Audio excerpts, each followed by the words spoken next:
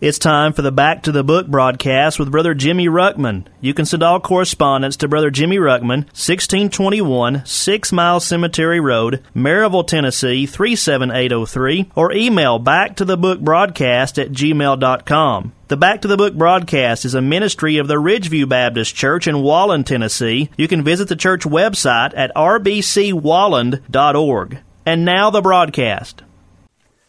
Alrighty, please take your Bibles, if you would, and turn to the book of Psalms, chapter 2.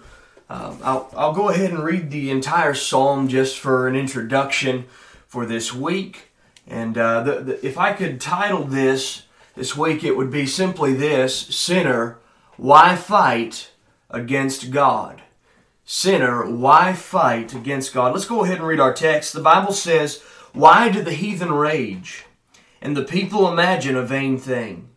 The kings of the earth set themselves, and the rulers take counsel together against the Lord and against His anointed, saying, Let us break their bands asunder, and cast away their cords from us. He that sitteth in the heavens shall laugh. The Lord shall have them in derision. Then shall He speak unto them in His wrath, and vex them in His sore displeasure. Yet have I set my King upon my holy hill of Zion. I will declare the decree. The Lord hath said unto me, Thou art my son, this day have I begotten thee. Ask of me, and I shall give thee the heathen for thine inheritance, and the uttermost parts of the earth for thy possession. Thou shalt break them with a rod of iron. Thou shalt dash them in pieces like a potter's vessel. Be wise now, therefore, O ye kings. Be instructed, ye judges of the earth. Serve the Lord with fear, and rejoice with trembling. Kiss the Son, lest He be angry, and ye perish from the way, when His wrath is kindled but a little. Blessed are they that put their trust in Him." Now we know that from the book of Acts that David wrote this psalm, and so the way the Psalms works is that many times the psalm is going to have a primary interpretation or a situation that the author wrote it from, something he was going through in that time of life. Then many times this book of Psalms is a prophetic book, and so there will be a prophetic application. It'll be pointing to something of Christ. And then as you continue to study, many times there's also a practical application. We're going to try to give you all three this week. And just real quickly, I want to just give you kind of the context, the situation that David was in here, where I think it is. And now I've not found some of the other writers that say this. Honestly, a lot of people don't say a lot about it at all. But as I was thinking, the Lord just brought this to mind, and it fits. Take it for what it's worth. Do some studying yourself if you need to. But I think this fits very well. We see David writing this. He's writing this from the perspective of a group of people that are fighting against the king. They do not want this king to be reigning over them. And this fits the situation. We see in 1 Samuel in chapter 16, David is anointed to be king over Israel. Now then he was just a young child. But we can turn, I don't know if I need to take time to do this, if we were to turn to 2 Samuel chapter 2 and verse 11, you'll find in that time period, King Saul has finally been killed. Now it's time for David to begin taking over the kingdom of Israel. And we see that David is received as king by Judah, but Israel still rejects him. Now David knows that it is God's plan for him to be king over Israel. He was anointed for that years and years before this point.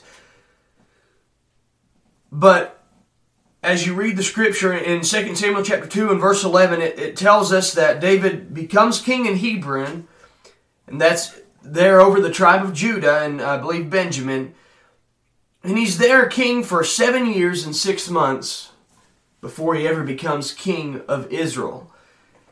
And so I think that David is writing this from that perspective. Here he knows that God wants him to be king over Israel. God has anointed him to be king over Israel, but yet there's this group of people that does not want him to be king over them. They're resisting him. They're rejecting him. And he knows that at some point God is going to make it to where he becomes king. And those that still reject him are going to be put under him. So that's kind of the primary interpretation. I think that's the situation David is writing this from. And just take that for what it's worth. But there's a prophetical aspect to this psalm as well. And it's actually in two parts. We see that part of this has happened already. And if you were to turn with me to the book of Acts, I will show you. Here in Acts chapter 4, you are finding the apostle Peter and John. They've been taken by some of the leaders, the Pharisees and the high priest, and they had been preaching there, and the priests try to tell them to stop preaching and all. Well, they come back to their company. We'll pick up reading here in verse 23. I want you to see this. The Bible says, "And being let go, they went to their own company and reported all that the chief priests and elders had said unto them. And when they heard that, they lifted up their voice to God with one accord, and said, Lord, thou art God, which hath made heaven and earth, and the sea, and all that in them is, who by the mouth of thy servant David hath said, Why did the heathen rage, and the people imagine vain things?" That's a direct quote from chapter 2 of Psalms. It says, "The kings of the earth stood up, and the rulers were gathered together against the Lord and against his Christ. For of a truth, against thy holy child Jesus, whom thou hast anointed, both Herod and Pontius Pilate, with the Gentiles and the people of Israel, were gathered together, for to do whatsoever thy hand and thy counsel determined before to be done." So there we see a fulfillment of part of that prophecy there in the Psalms. It prophesied of Christ coming and how that he would be rejected of Israel, rejected by the Gentiles, rejected by the kings and leaders of that time. And so you have that part of the prophecy. But there's a second part in this chapter that has yet to be fulfilled, and that actually applies to us a lot more than most of us would realize. And it is this, that the rejected Messiah has to become the reigning king over this world. Right now he is spiritual king over Christians, over anybody that has accepted him and trusted him. But one day, and in the very near future, we see things in prophecy, the events are lining up. God is bringing things to a close. One day, very soon, Jesus Christ will come to earth and set up a literal, physical kingdom on this earth for 1,000 years. The Bible would refer to it as the millennial year reign, or the 1,000-year reign. We call it the millennial reign.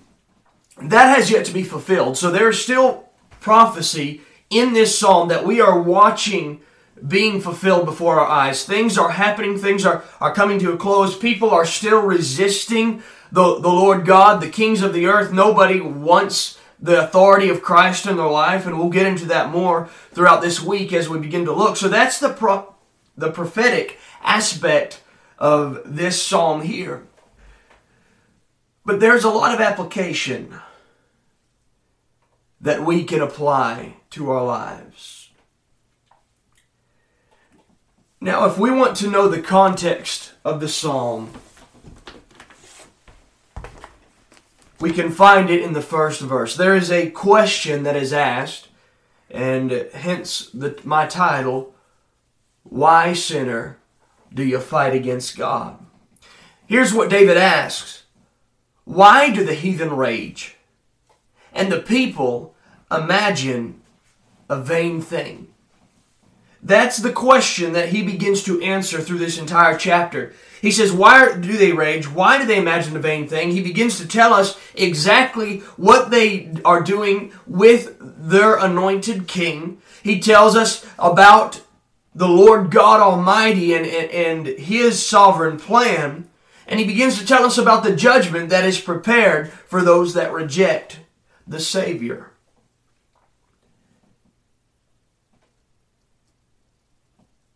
So, let's just go ahead and begin to break this psalm up a little bit. And really, I'm preaching to Christians. To sinners. Christians can use this definitely as a witnessing tool. I never realized how much some of these psalms have the gospel intertwined with it, but this psalm here is packed with the gospel. I want you to notice, first of all, the anger of the sinner. The anger of the sinner. Let's go ahead and read verses 1 and 2 of this chapter again. It says, "Why do the heathen rage, and the people imagine a vain thing? The kings of the earth set themselves, and the rulers take counsel together against the Lord and against His anointed." I'm going to stop reading right there. We see the anger of the sinner. Now, the word heathen, it's referring, especially from David's perspective as a Jew, it's referring to Gentiles, but really in application we can say not just the Gentiles, we can say anybody that rejects Jesus Christ. Why do the heathen rage? That word rage, it means to be violent and tumultuous. It means to be riotous. And it kind of carries the idea of the sinner in his pride and the sinner in his resistance towards God. Now that got my mind turning a little bit. Why is it that this sinner is mad? Why is it that these sinners are mad? My mind began turning just a little bit as I began to think about this. And honestly, this is exactly what we find playing out in our world today. The sinner is angry at God. Now, why is that? First of all, I want to say they're angry at God because of the rebellion of their father. If we were to turn to John chapter 8 and verse 44, we begin to see this play out. Jesus, I believe He's speaking to the Pharisees here, and he begins to tell them, "Ye are of your father, the devil." Now, contrary to a philosophy that is very prevalent among the world's people, that everybody is a child of God, that is not the case. Naturally, Satan is our father. Naturally, we are the offspring of the devil. Until we become born again, until we become brought into the family of God, God is not our father. So here is a people, the heathen, the sinners, the wicked, that hate God. Why is that? Because their father hates God. Ever since he was cast out of heaven. You see that they're of their father the devil. He hates God. They're going to be just like him. And they fight against God. They resist God. They want nothing to do with God. They want to throw off all yoke of God in their life because they don't want to deal with Him. They're just like their father, the devil. Not only are they mad at God because of the rebellion of their father, and they've inherited that same rebellion in their own hearts, but they're mad at God because of God's restraint on their lust. Now, I'm not going to be able to finish this in this segment. I'll have to pick up on this in a moment.